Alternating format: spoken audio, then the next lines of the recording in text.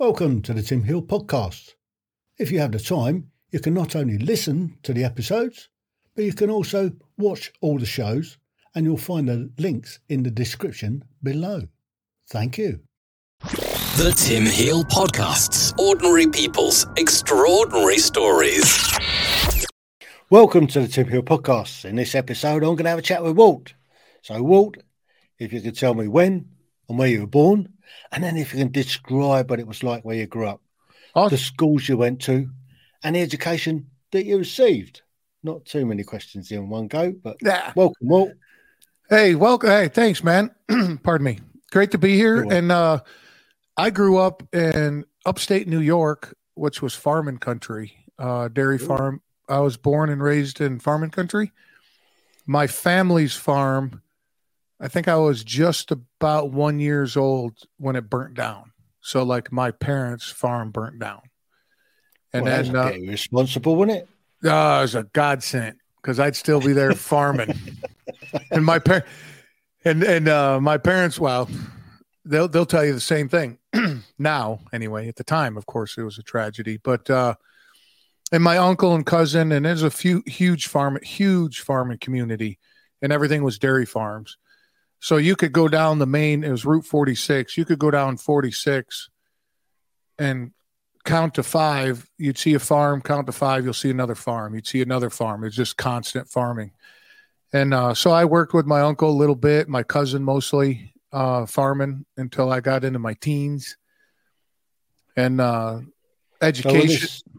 So was this all sort of cattle that you were dealing with? Milk, dairy? Cattle? Dairy. Yeah. Nope. Yeah, dairy. Holstein. So the classic black and white cow that you see. Yep. All right. Yep. Friesian, we call them. What do you call them? Friesians. Yeah. They're the black and white ones. So, yeah, Holstein, I guess, are the same sort of family. Yep. Good milk producers. You don't breed them for milk. You don't breed them for meat. You breed them for milk. 100%. Yeah, you keep them. You keep them. You basically, you breed them so they give birth once a year or twice a year, depending on some people, and then that way it keeps their milk production up high. So, and then that was through grade school. I went, where I grew up, it was kindergarten through 6 was in a little elementary school. And, is that like Little House on the Prairie, sort of a one-room school with a handful of kids?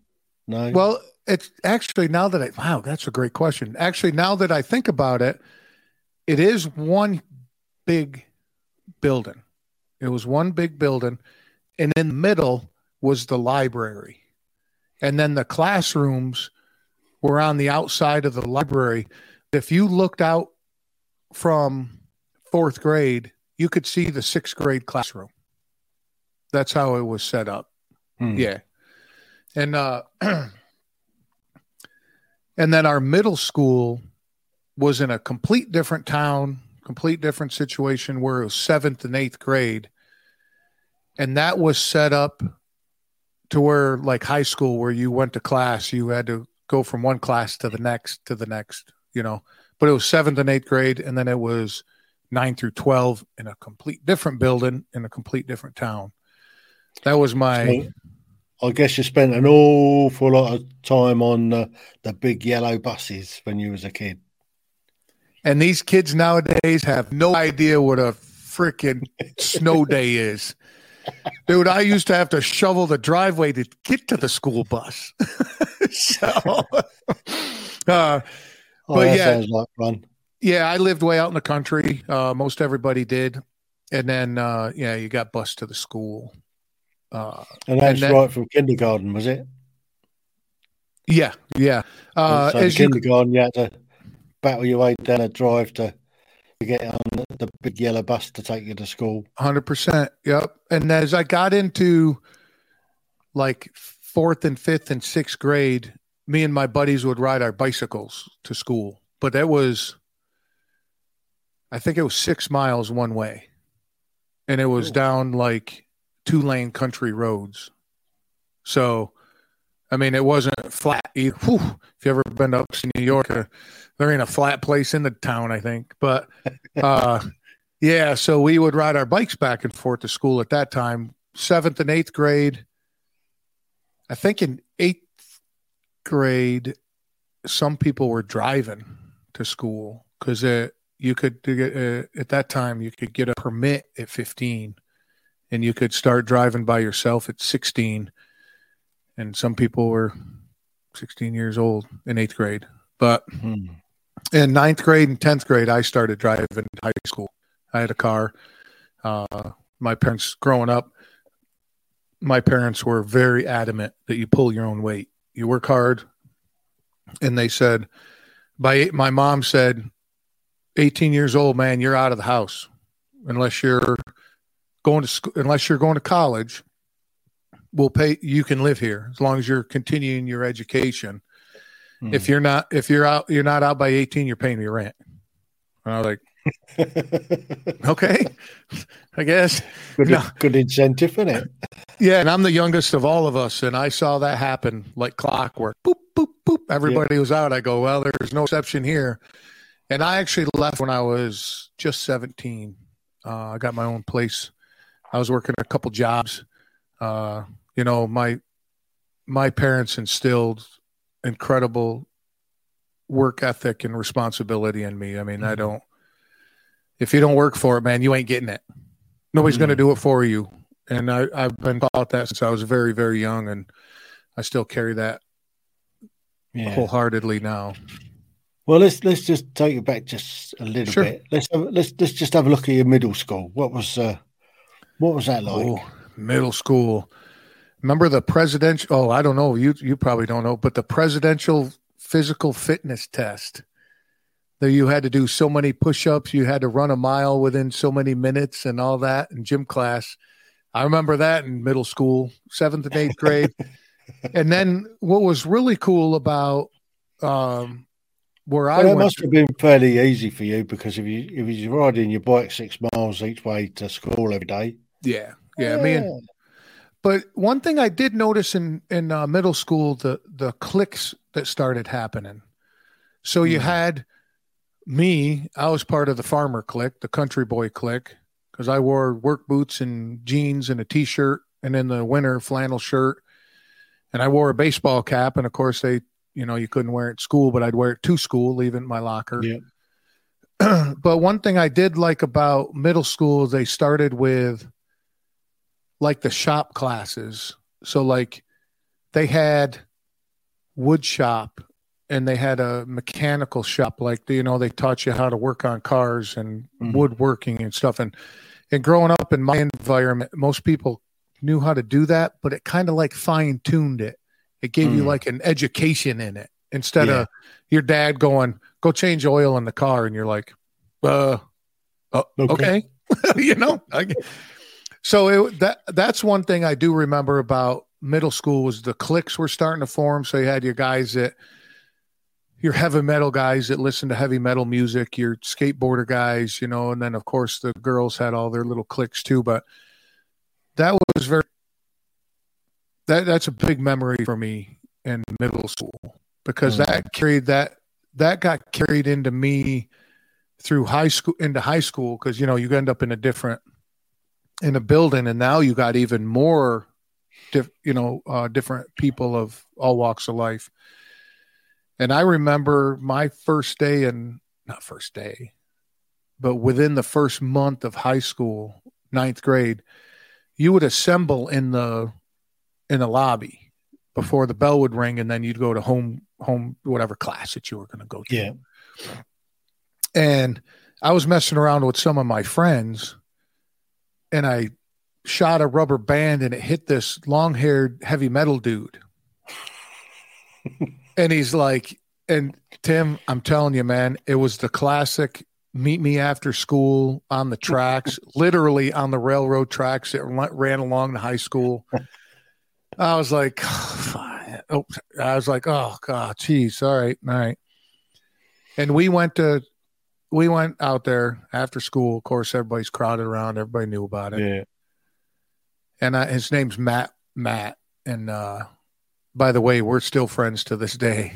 But that day, he's like, "You disrespected me," the classic stuff, right? And Yeah. I'm like, "We're not fighting, man. This is cool, man. We don't need to do this." And he hits me, and I'm like, "Listen, bud, whatever, man. I got older, in my mind, I'm like, I got older brothers, and I grew up like this, And Yeah. I said, "Listen, we're not fighting." And he hits me again, and I was like, "All right, listen, dude, we're not. I told you I'm not fighting, but if you hit me again, I'm not going to sit here and be a punching bag either." And he hits me again, and the next thing I remember, my friends are pulling me off him, and I gave him a pretty good beat down. And of course, we end up in the principal's office, and the principal's like, "I'm calling your mom." Okay. I mean, and he goes, "Your son got in a fight." And my mom goes, "Did he start it?" He goes, "Nope."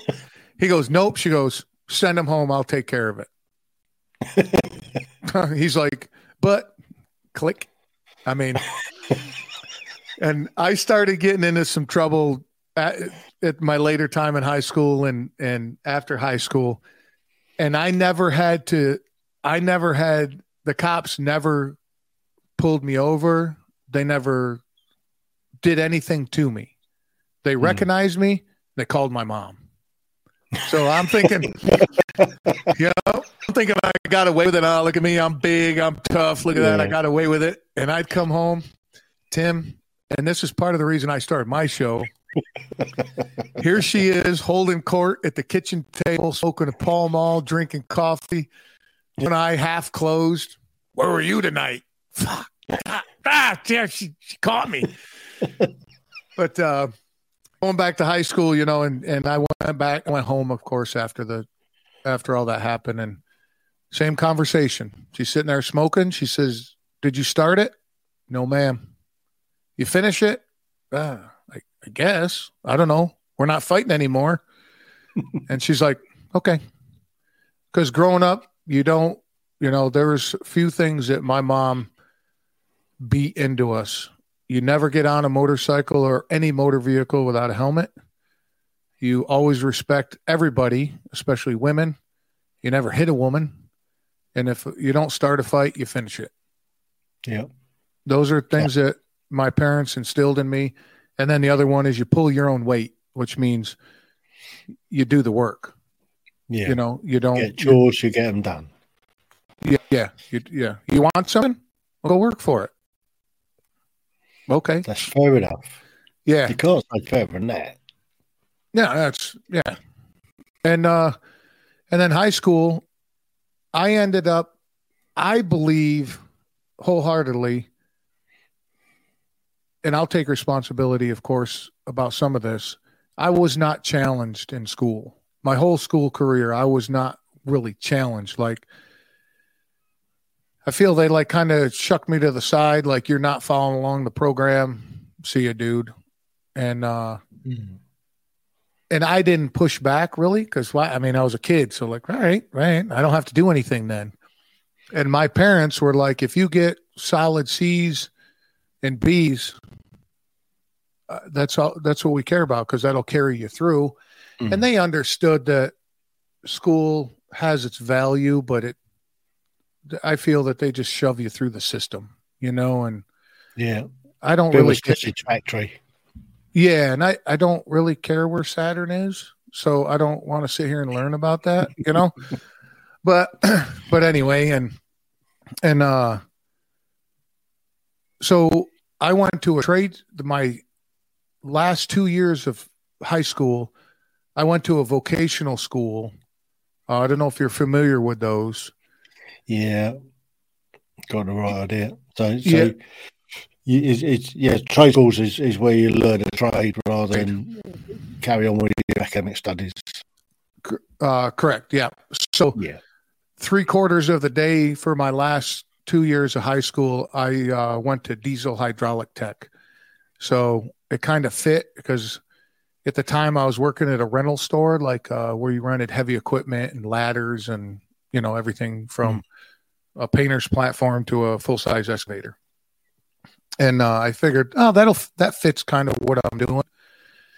So I got a degree in that. And then when I came out of high school, I had a couple jobs. I was working at the rental store full-time, probably 60, 65 hours a week. And then at night, I was, what they call it, a head something. So at a grocery store, you have all the cashiers at the front of the store, right? Mm-hmm. I was the guy in front of all the cashiers, making sure they were doing their job and putting this guy on break and making sure she's covered and, doing that logistics. Yeah. So you're supervising. Yeah. So I was doing that at night. And then when I get off from the store, me and my boys would go out drinking and partying. I'd come in at 4:00 in the morning, get a couple hours of sleep. Then I'd run the rental store all day, go to the supermarket again at night till 9 or 10, and then go out again. So crazy. Yeah. And then I was like, man, where's the it's end? Not sustainable. 100%. It's not sustainable. 100%. But then I started looking at people in this small town that I grew up in. It's like the earth was flat because when somebody left, they didn't come back. So I'm like, I know the world's a big place. And my parents are always like, this place will always be here. Get out of here. Go, explore. If you ever want to come back, you can come back. And I got an opportunity when I was 20 to go to Colorado. So from upstate New York to Colorado. And I left upstate New York, got to Colorado, and in a couple weeks I started working for Coca-Cola. And I put 18 years in out in Colorado with Coca-Cola. I put a full career in there. So what were you doing with Coke? So I first started, my official title was merchandiser, right? So these tractor trailers would go to Walmart. I don't know, like your big supermarkets out over there. Yeah, Walmart is here, but it's under a different name. It's Asda. So okay, yeah. But so we got big supermarkets like that. Okay, and then what they would do is dump a whole tractor trailer load of Coke product in the back room, and then my job was to go to that supermarket, pull everything out of the back room, and stock it on the shelves so the consumer could get it. And that's what I started with, and then. All right, because normally the shop guys would be doing that. The guys in the shop would be stocking the shelves. Yeah, out in Colorado, that was the vendor's responsibility to shop or to stock it. Yeah, and then I was like, and I'm super physical. I love sports. I've been playing sports my whole life, and once I moved to Colorado, I was, and then I go to the gym. I just like it, being physical. But I realized really quick, stocking those stores, if I was going to make a career, because at that time, you're an older gentleman, 25 years ago, no, you get into a company and you do a good job and you stay there for 40 years and you get a pension. That was the mindset. That even my dad and my parents are like, oh, good. Coca-Cola is a good company. You can work for them. You got retirement, insurance, that type of attitude. So when I'm stocking shelves, I'm in it a couple of years. I'm like, man, if I'm going to put 20 years in this joint, I can't be doing this physical stuff, And, and I was young. I was like, 21, 22, but I just realized, okay, so if I'm 35, I got some years in looking way ahead. Yeah. If I'm 35, do I really want to be doing this? So I got into sales and then just worked my way up through in sales, and ended my career in what they call cold drink. And what that is like bars and restaurants, how they have like the fountain drinks, like a bar would pull the gun and, I would go to bars and restaurants that serve competitive product and be like, "Hey, you need to switch to Coke." Do that. And yeah. So let's just take you back a little bit there. Sure. Sports. So during school, were you sporty, and did that come through during your school days, or did it just stop manifesting itself when you got to Colorado? In Colorado, because when I was in school, I was working all the time. I tried my hand at wrestling, but the people that depended on me for my job are like, "Hey, dude, you got to be here before that time." And I was making really good money for as young as I was, so that was a pretty good driver.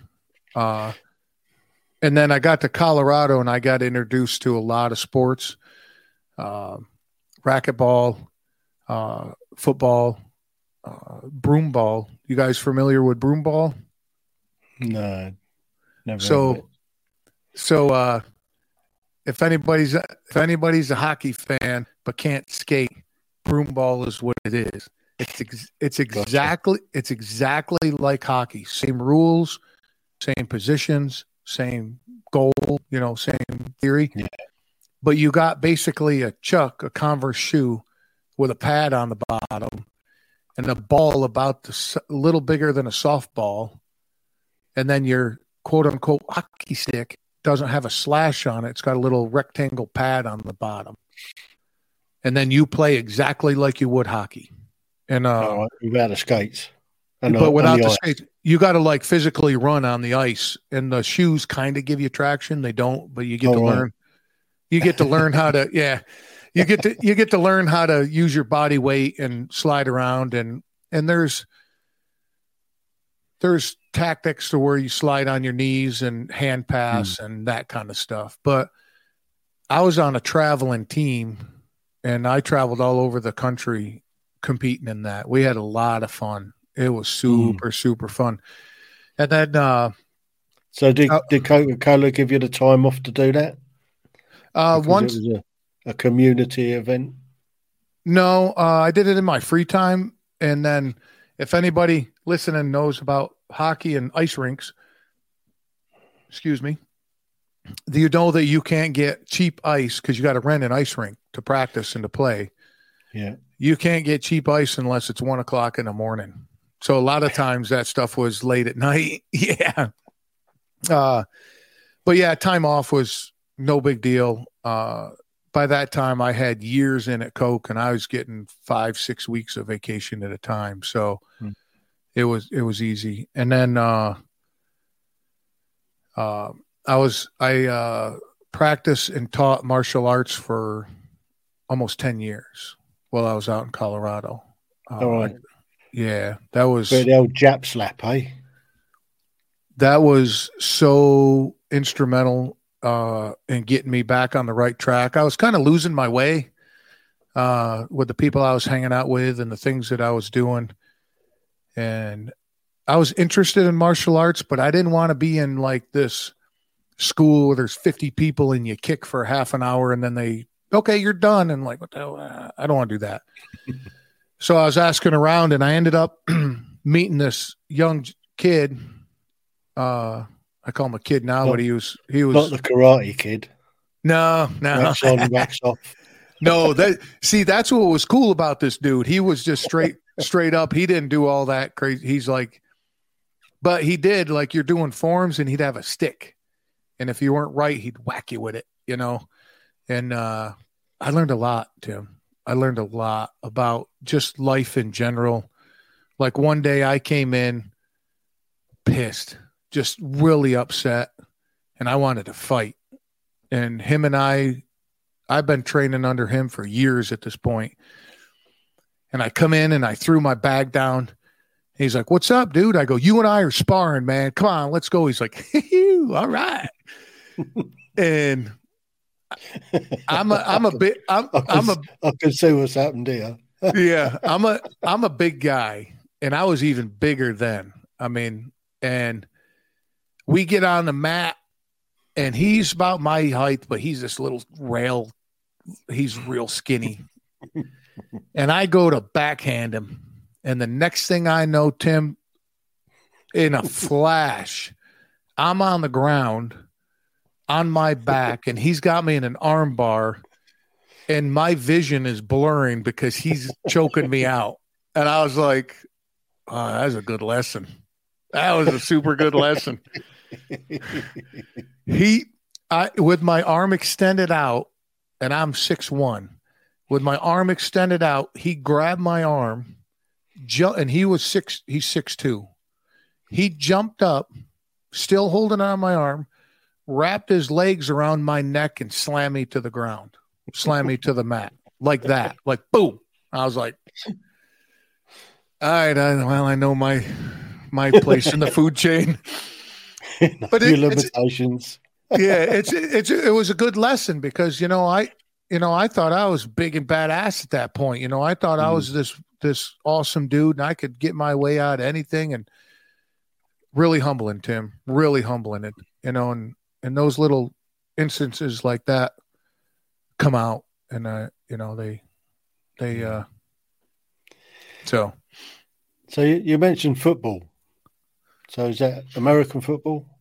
Yes, sir. There was a friend of mine at the time. He was overweight, and he wanted to.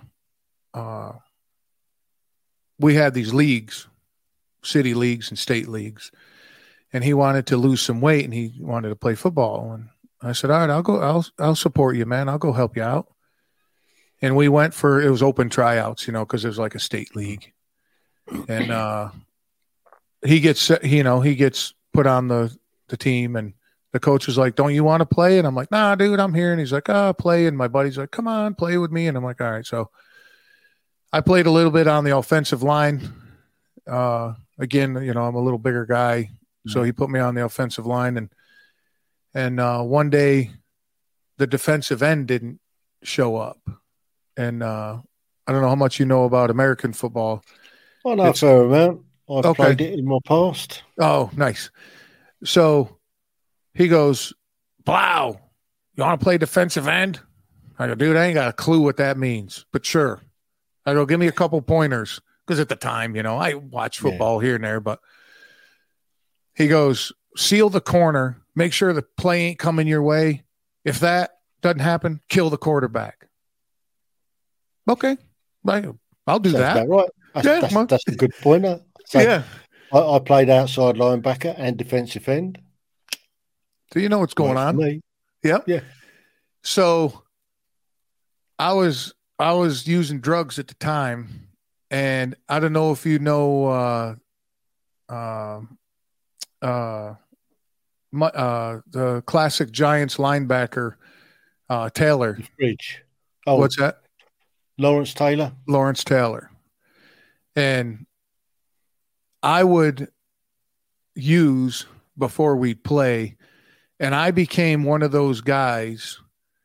It was basically, back country football for me. Like I would tackle the quarterback and like step on his chest to get up, or grab his face mask and slam his head into the ground and talking crap the whole time, talking about his mom and his sister.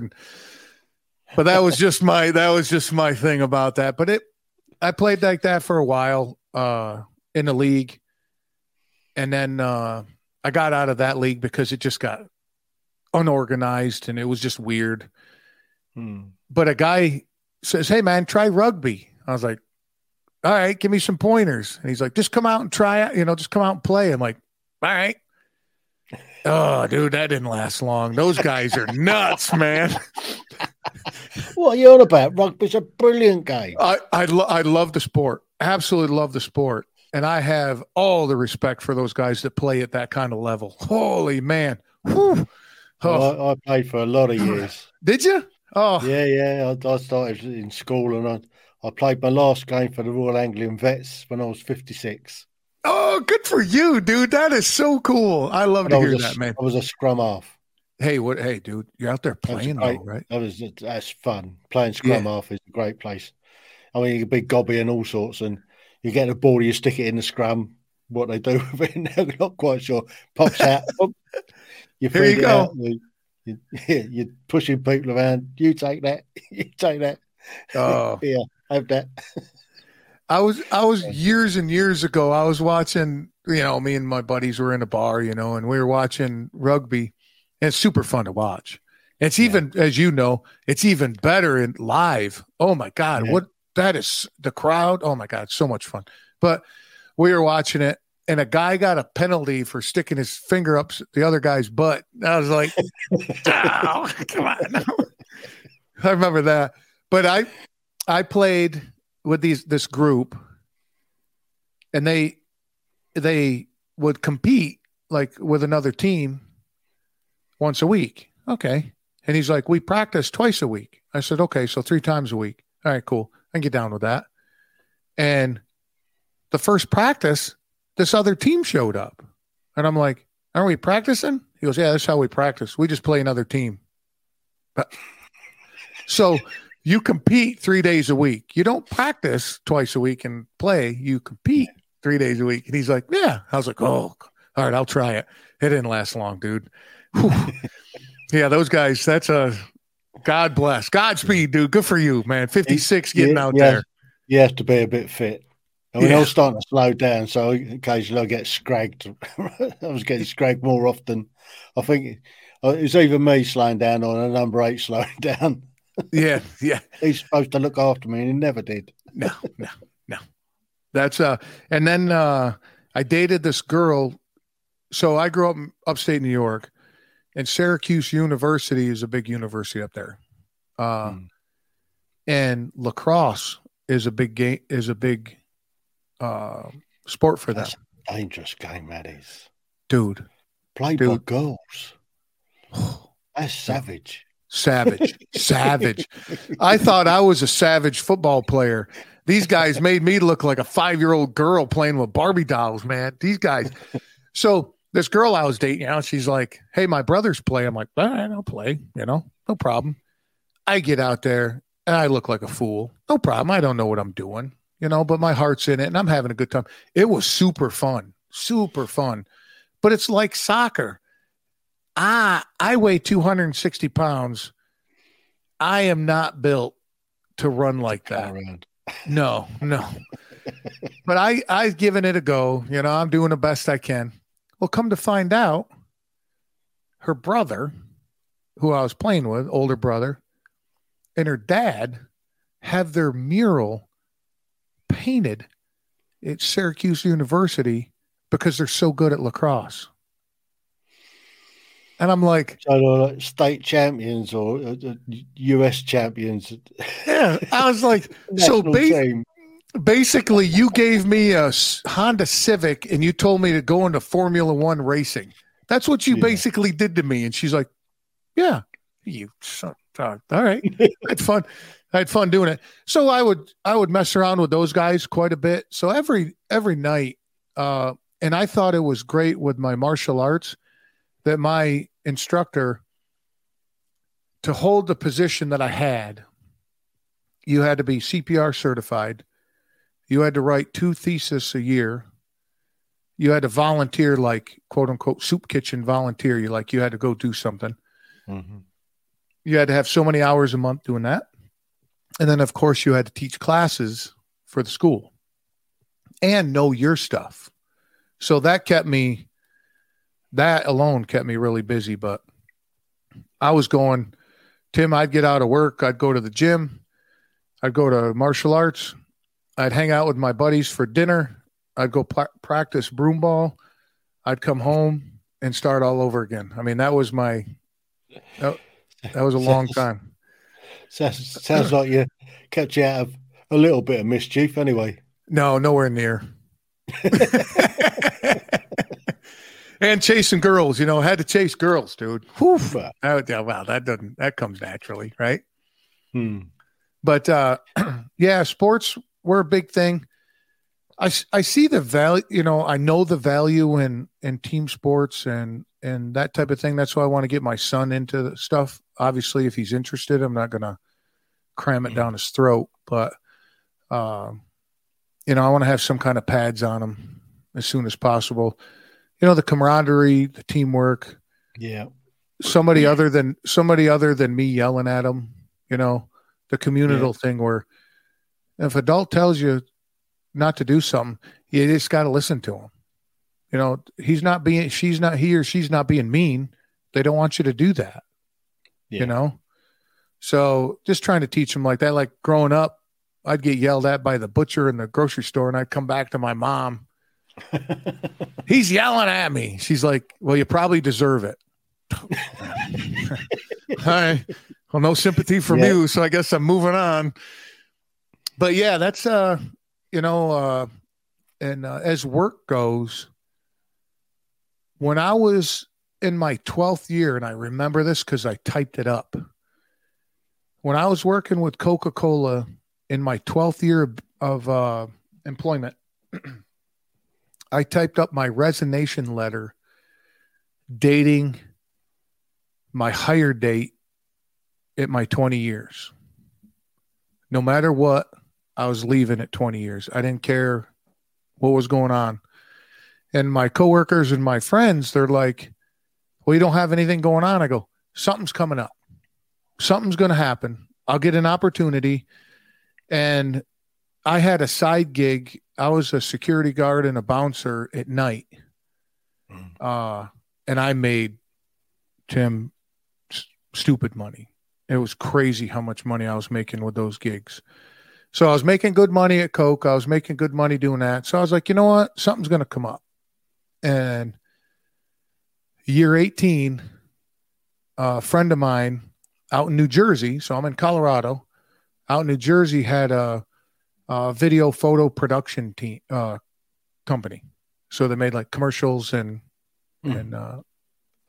TV shows and that kind of thing. She was really small at the time. She was like a 1-person, maybe 2-person gig. And she still is. We're great friends even to this day. But she's like, I love producing content. I don't like doing the business part, like going out and looking for business. I'm like, hey, man, that's what I've been doing for the last 20 years, man. I know how to do that. And I was like, this is a perfect opportunity. Gave my notice at Coca-Cola. 2 years early. 2 years early. 2 years Did early. you have to change the date on it? Yeah, I did. I made a big deal out of it too. I put some white out on it. It was great. But it was a good opportunity. She had something kind of established. She was still real young, year and a half old or something. And we joined together and worked. We worked 15 hours a day, 7 days a week. And that's no exaggeration. I was completely unhappy in my marriage at the time. That's my first wife. So it made it easy for me to be like, I'm going to work. Oh, I'll stay here and work on this. Oh, I'll go do that project because I didn't want to go home. And 2 years to the date, her and I ended up in the studio because you have to, once you film, you got to bring the stuff back and back it up. And, you know, we don't want to lose it. And we just it was a Sunday night and we just both crashed out on the studio floor. And we're like, something's got to change. Using your words that you said earlier, it was not sustainable to work that hard. And we made some adjustments and then we ended up being extremely successful. Business dove a little bit, but we were building a team. Ended up with 10, 11 people, I think 12 people, I think at one point, employees making really good money. And then it just, something about it wasn't in my heart anymore. And I said, you know, people depend on me and I can't phone it in. It's not, I don't feel right with these people, with the people that depend on me. So we ended up basically dissolving the company. I left.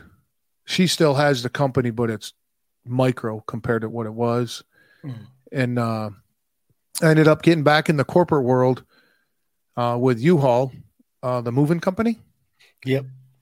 and I'm an area field manager, which when I came home from the video company one day, Tim, and I told my wife now, and I go, I got to get out. I'm just not in it. It's not a good environment for me emotionally, and that kind of stuff.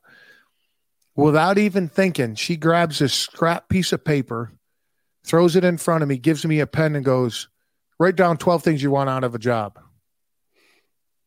And I was like, huh? She goes, come on, man, write. And like forced me to, jot it down. So come to find out, we talk about it later. When you don't think about it and you write it down, it's more true to your heart, right? Because it's there. So I write down 12 things just real quick. And the job that I'm in hits on 11 of them. So I think the 10th thing I wrote was I want to wear shorts to work every day. Because I'm the guy in the middle of the winter. I got shorts and a hoodie on. It could be 10 below and I got shorts and a hoodie on. I mean, I'm just that guy. So I'm like, that'd be great if I could wear shorts to work every day. And my brother says, hey, man, there's this area field management position at U-Haul. I think you'd be really good at it. So I looked into it and ended up there. And I don't punch a clock. I wear shorts in the winter. I wear shorts 7 days a week, my friend, every day. I don't think I can even remember. At our Christmas party for work, I wore shorts. I wore a dress. They looked kind of dressy, and I had a button-up shirt on. People were like, you wore shorts? Every day, man, every day. Yeah. But yeah, now I can't even, there's no words to describe how happy that I am with my position in my job. I got an absolute rock star for a wife. She just, and I got a beautiful 15-month-old son, man. He's just, I'm 47 years old chasing a 15-month-old around. And that dude yeah, exactly. He wore me out yesterday. Yeah. He wore me out yesterday, bud. And I loved every minute of it. But man, I was like, oh, dude, can I bottle some of that? I could use some of that, dude. But a story that I don't know if we talked about it before, but when I was with the video company, I ended up paralyzed for 2 weeks from my waist down. I woke up in the middle of the night, couldn't feel from my waist down. My back just kind of, all these activities we've been talking about. We ain't even got into the motorcycle crashes yet. Right. But all the activities and stuff, my back just gave out. But these people that lay in the hospital that can't move or yeah, I got just a respect. I've always had a respect for him, but now I lost it. I completely lost it. Every night. I mean, I basically cried myself to sleep every night. And then and I wouldn't tell my wife that I cried to sleep. I just pretend everything was cool. And then the day before my surgery, I lost it. She held me and I cried, dude. My body hurt. I cried so hard, but I came out. Now I can deadlift 500 pounds and run a 30-minute 5K. So life is good. Life is good. Yeah. So let's talk about some motorbikes. I like motorbikes. What was your first bike? When did you start riding motorcycles? Dirt bikes. I had a Suzuki 225 that I couldn't straddle. So I would put one leg up on the seat and rev it and get in motion and then jump on the seat. And then I would ride that around. So that's when I started riding dirt bikes. But my family and my dad especially, we had four-wheelers, dirt bikes, snowmobiles, every kind of motor vehicle, recreational vehicle you can imagine we were messing with. And then, of course, got street bikes, right? And growing up, I was always a Yamaha fan. Everything I owned was a Yamaha. I think I owned a Honda four-wheeler once because I got a really good deal on it. But so did you ever have something like an RD350? A what? An RD350. RD350. Yamaha.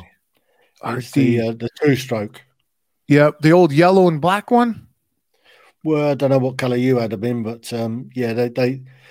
the RD tended to be the sort of the race replica. Yep, and it was a two-stroke, and we used to scream and nuts off of it. Oh yeah, I had a YZ for a while, YZ 125. That thing just set your hair on fire. That thing would go so fast, dude. But then I had the four-wheelers I always ran were like racing four-wheelers, two strokes. I had a lot of two-stroke four-wheelers as well. They're not proper motorbikes, though, are they? No. And my dad and my older brother got into enduros for a long time. So the on-off, kind of what adventure bikes are now. Back in the day, they were an enduro, right? Yeah. I never really got into those because once I turned 16, I got into speed. So I had all the inline four racing bikes and crashed those and did all that. And then got into the V-twins, which I love a good V-twin, dude. And my dad and I, once a year for many years, we would go for a week or even a little longer, and we would travel somewhere. And the last one that we did, we left upstate New York, and we went under the Great Lakes up into Canada, around the Great Lakes, and came home. That was super cool. I just really enjoyed spending time with my dad like that. You know, I remember was that camping, or was that in log cabins, or a combination of motels and tent, depending on the weather. I remember we got poured on for days, and we got into this laundromat in this little town, and my dad, God bless him, dude, strips right down to his underwear. So he's right in his tighty whities, sitting in the. So he's doing a Levi advert, is he? 100%, dude. Not a care in the world. Tighty whities, everything's in the freaking dryer, and he's got the newspaper. Read it like he's in the diner. Not a care in the world, dude. I'm like, what? So, I remember that. That was fun. And then one night we end up at this restaurant, and she's like, we only have this one table left. And it was the sweetheart table. So it was like heart shaped, and it was really small. And we made fun with that. And, but I have so many great memories of riding motorcycle. I've been in every state except for Louisiana, Alaska, and Hawaii on a motorcycle. I've made it a point to travel and ride through, and not just like jump the border and come back. No, we got into the state and we had some time, maybe stopped and had lunch, whatever it may be. But I've been to Sturgis, Bike Week down in Florida, rode the Coastal Highway. And I tell you, Tim, if you ever get a chance, if you haven't, you might have seen it, Yellowstone National Park. Is that where Yogi Bear lives? Yep. Boo Boo. Yep. That guy stole my lunch, dude. And Yellowstone. And going through there is like being on another planet. It's all bubbling and smells like sulfur, and what it looks like, especially on a motorcycle, as you know, you can feel the the difference in the You air get pressure. everything. And yeah. And just there's some beautiful places around the United States that I think people take for granted. They think they got to travel the world. And it's like, man, if you just travel around the United States, you're going to see some things that don't look like they belong here. You know, they belong like on another planet, you know? But been all over the country on a motorcycle and just love it so much, man. And we were talking earlier, my last bike, and I had this in Colorado before I moved. I had the Raider, Yamaha Raider, which is a huge V twin. Yeah, and I put big 18-inch apes on it and moved the pegs and the big fat back tire, and it was a single seater. So my next thing I was going to do to it was put a sidecar on it. No. So, Well, take the wife and kids then. yeah, exactly. But no, put a suicide shift on it. You know what those are? No. It's a hand. So you know how on a motorcycle you pull in the clutch with your hand and you shift gears with your foot, right? Yeah. No, a suicide shift is a lever that comes up by your leg where you normally would shift. And it's a hand clutch, and you move the lever like you're driving a stick shift. All right. So then you're only operating.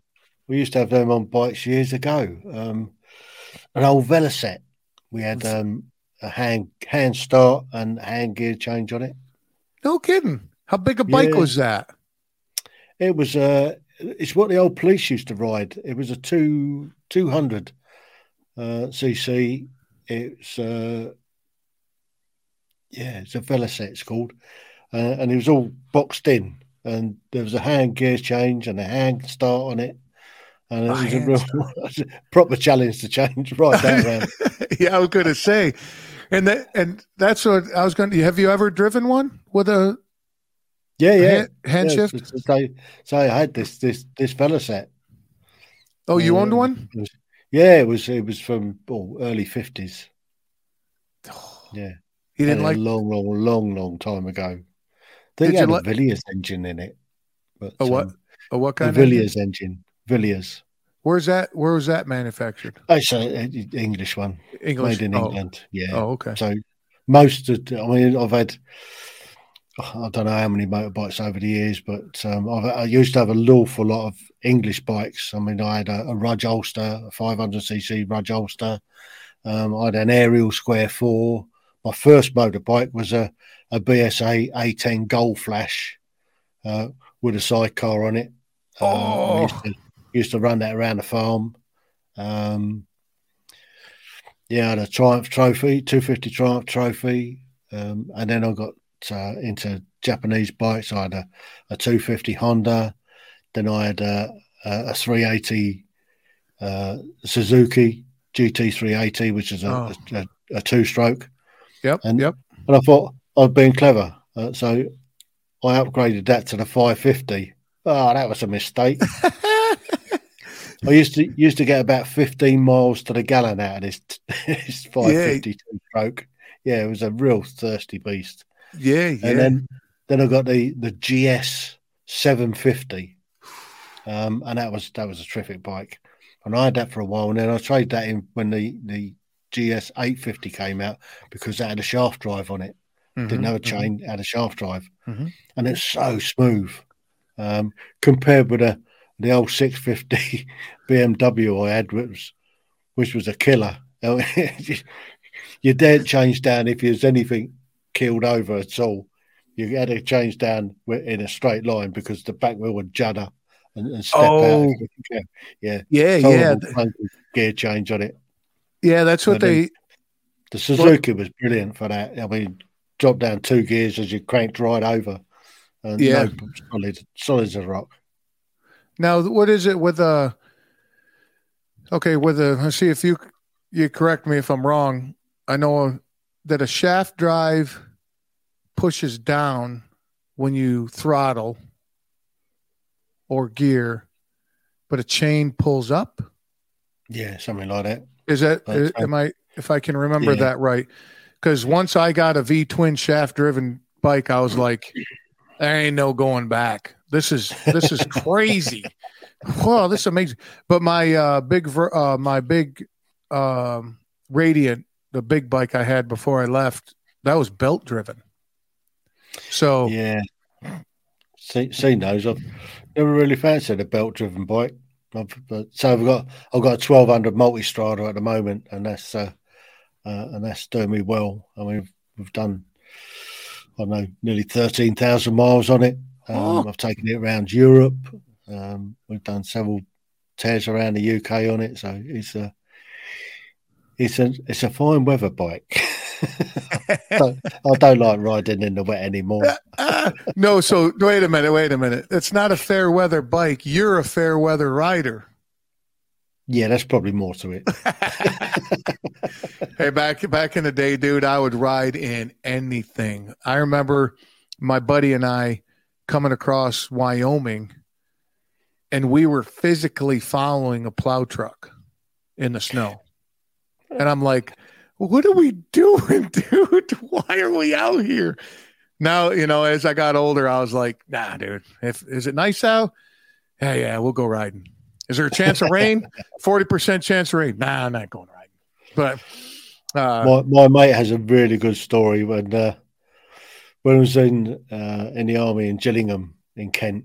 I arrived back late one Sunday night, and it had been snowing. It was freezing cold, and I stopped outside the block, and I couldn't put my feet down. I couldn't move. I just went donk. Help! Help! Anyway, the guys came out, and it took them about 5 minutes to stop laughing before they'd help me up. Oh yeah, dude. I'd be taking pictures and everything else before I helped you up, man. I'm that guy. I'm that friend. I'll help you, but I'll be picking on you. He takes pleasure in telling that story all the time. we were coming back from Las Vegas to get to Colorado, and you got to go over a 14,000 foot mountain pass. And there was a snowstorm on the mountain. And my buddy and I decided to throw the two bikes in the back of a U-Haul and haul them back. And when we crested that mountain with the snow, and I'm like, good thing we're this in the back of the truck. But yeah, it's and the bike you have now, what drive is on that? What's your drive system? It's chain. Yeah, it's a 1200 V twin. It's a Ducati. I mean, it's a gorgeous bike. Oh, Ducati makes. Oh my God, I love my Ducatis. So I just sold I had a track day bike, which is a Ducati 749S that I used to take to the tracks. Yeah, for sure. It was so much fun. Horrible thing to ride on the road. It's a beast on the road. On the track, it just came alive, and you could really throw it around on the track. It just stuck to the track like it was going out of fashion. Now, did you trailer that to the track and then ride it, or did you ride it to the track? Ah, my man. Ragged it around all day and then rode it home again. My dad says the only thing that belongs on a trailer is horses and race cars. Yeah. So you see those guys trailering motorcycles, but I don't know. Sometimes there was times I'm riding and they'd ride by me with them on the trailer, and I'm like, oh. Depends on where they're taking them and what they're going to do. But if it's racing, then I can see the point of doing that. But if you're just going for a track day, then you ride it there, ride it back. Is that one of the? Is that did it have suspension on? That if you rolled over. It's all adjustable suspension, and I mean you get it set up for yourself, and that's why it was just a pig on the road. It was just horrible on the road. It was set up for the track really, and I had it. I mean the forks dampening was done right. The rear spring was set to the right, just to stick on the track. Yeah, for sure. It was just horrible on the road. You run over a nickel, it's heads or tails, right? Absolutely. Yeah, feel every bump in the road. Oh God. And I almost, because so after the suicide shift, my plan was to take my seat off my bike and put an old metal tractor seat on it with a spring. Look at that face. I love your face. Love it. Yeah. Don't And fancy that idea. and then make it a hardtail. So then the only suspension would be the little seat, right? Oh. And then I rode somebody's hardtail and I was like, No. that ain't never happening. That ain't never happening. I like that big fat shock holding my ass up. So yeah. that and then it just handling a hardtail, you can't corner or nothing with it. I mean, it's horrible. I don't know why anybody would want a hardtail. It just doesn't make sense to me. But bizarre behavior, if you ask me. It's what? Bizarre behavior. Yeah. I mean, if it's like a show bike, and I get that part. But if you're riding it at all, I just don't. And then they put the like extended forks out. You know, I was trying to keep my bike at a performance based as well, because, dude, I like ripping corners, man. I like, I love grinding my front pegs and touching the ground. You come around a corner and you lean out and you can actually rub your gloved hand down on the pavement. That was cool. So I was trying to get that rat ride look where it looks like it's falling apart. Like I had my just a few nuts and bolts, it'll fall apart. I had my exhaust all taped up and flat paint, and just I tried to get it that look, right? But I still needed that performance out because I just love to ride. I mean, there is nothing like riding, man. And people asked, when I crashed, they're like, "How come you could ride again?" And it's like, the times between each crash, they're fun.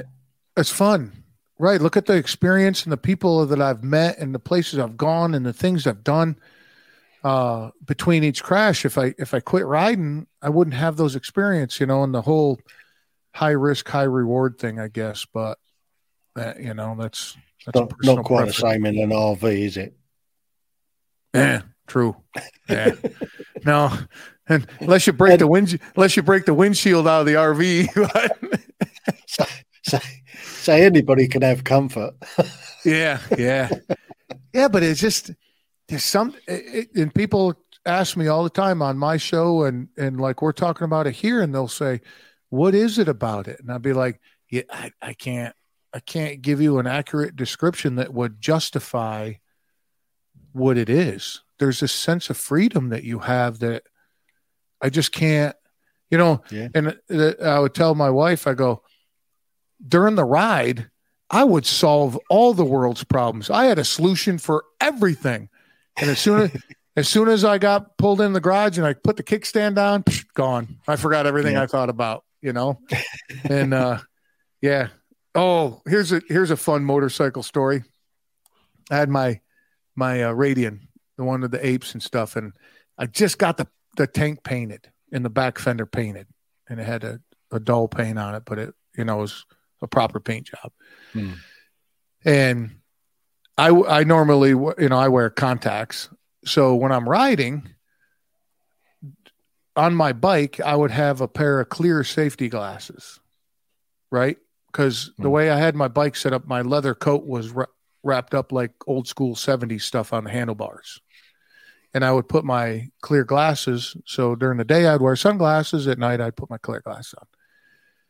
Well, we got drinking at a bar and things were happening and the sun went down. And I said, oh, boy, I got to get home. I came through town. And again, my bike is really, really, really loud. And I stop at the light. And I think we talked about before. I don't know if I mentioned it. When I put my 18-inch, my 18-inch apes on, I didn't put the return spring on my throttle. Right. So here I am in a condition that I shouldn't be in riding a motorcycle. I roll up to the stoplight and I'm sitting there and I didn't return the throttle back to what it was. I just pulled the clutch in and pulled to the stop. And I was in a condition I shouldn't be. And I'm like, oh, and I turned the throttle down and I hear this woman going, hey. I'm like looking around and I got my sunglasses on because I forgot my clear glasses. That's why I told you about that. And this lady's jaywalking across the intersection and you could tell she's probably in the same condition I am.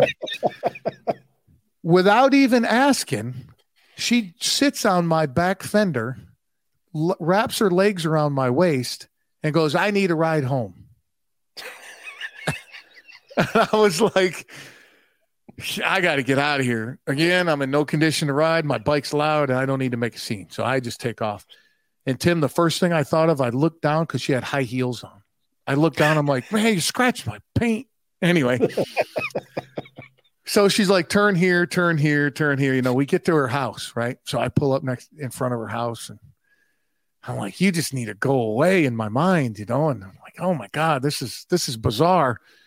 And she's like, hey, thanks for the ride. You want to come in? And just as she says that, Tim, just like out of a movie, boom, the front door kicks open. Some dude comes walking out of the porch. Who are you? Of course, he uses all sorts of crazy language. Her left foot just cleared my seat. Brown. I took off, man. I left a tread mark and everything. I was like, I'm out of here. And I pull into my garage and I got jeans and I had a work shirt on and I had my leather coat or my leather vest on because I always wore a leather vest. And I'm like, oh, jeez, I smell like this cheap perfume. Wow, man, I got to go into my house. There's my wife, and she's going to be like, what the hell is going on? Dude, I stripped right down to my T-shirt, and I sat out in the garage for a minute, and I'm like, I'll leave everything out here. Hopefully I don't smell too bad. And what a crazy, that was my buddy Mike. He rode with me for years and years and years, and he's a Indian fan. He loves Indian bikes. But there was another story with a woman that kind of like that, but she was a little on the heavy side, and she did the same thing to me. And my buddy Mike will not let me down about that one. He's still to this day. He's like, just over the weekend, because I told him a funny story about my son. He's like, yep, just like his dad, getting in trouble with. I'm like, geez, dude, let it go. But yeah, motorcycles are great, man. And people get scared of them. And even when we crashed with my wife, we crashed on the 405 in LA, and people are like, will you ride again? And she's like, if the bike worked, we would have been going down the road right now, and she'll get right on. She trusts me, and she gets right on she get right on a bike. But yeah, I love motorcycles, man. It's in my blood. And I've had so many motorcycles like yourself. I could sit here and rip them off too. And one question I do have for you: some of them older English bikes, were those 2-strokes, or were they always been 4-stroke? There were a few 2-strokes. I had a BSA Bantam. That was a 175. They did a 150. They were 2-strokes. There were the Triumphs and BSAs. They tend to be 4-strokes. 4-strokes, yeah. Yeah, there was a mix, but did you have to? The sort of BSAs, Nortons, they tended to be 4-strokes, twins. Yeah. Okay. Singles. And on those 2-strokes, did they have an oil reserve, or did you have to mix the oil? No, back in them days, you had to mix it. Yeah, that's what I was wondering. Castrol. Yeah. You had to give it a shake before you started it, else you'd just get oil into you. Oh my God. What you just said. Smoke like it's going out of fashion. Yeah, at least they got rid of the Castrol was a lovely smell. Oh, all that stuff just was going through my head, but I'm like, I'm going to ask him because I know he's going to talk about that. Oh, that old 2-stroke stuff, man. You had. I remember in our garage, in our shed, we had mixed and you had straight. You know, you had a 5-gallon mixed, you know. Yeah. Yeah, 2 strokes, man. That's a whole, whoo, boy. Whole different ball game again. Yeah. But, yeah, that's, you know, I could talk about motorcycles forever and tell you stories. And I remember we rolled up in Vegas. We did a suicide run from Colorado to Vegas nonstop. That's hard work, that is. Dude, that is hard work. We made, my buddy Smitty and I, we made a bet with somebody. We were out riding on a Saturday, and they go, and we were kind of in northern Colorado at the time. We were riding up in that area. And they said, I bet you can't make it to Yellowstone and back in like 4 days. I was like, Tim, I'm telling you, we looked at a map and we went, it's only that far. We can make it. Oh, we rode so hard. And we didn't have any luggage because we left. The bet was we had to leave right then. Yeah. And my ex-wife was like, where are you? I go, I think I'm in Idaho. And that was fun, man. But going back, we rolled into Vegas and we went to park him in a garage, and this young kid come out, and we were sunburnt, haven't washed in 2 days, road grime. And he looked at us. I go, can you park this? He goes, I don't even know what that is. And I was like, I got it, buddy. Don't worry. Where you want it? He literally pointed at it and goes, I don't even know what that is. Okay, dude. All right. I get it. Oh, crikey. Well, yeah. We could go on all night. All day, dude. All day. Yeah. Anyway, thank you so much. I've enjoyed that immensely. Same here, my friend. Same here. You take care. All right, buddy. You too. The Tim Heel Podcasts. Ordinary people's extraordinary stories.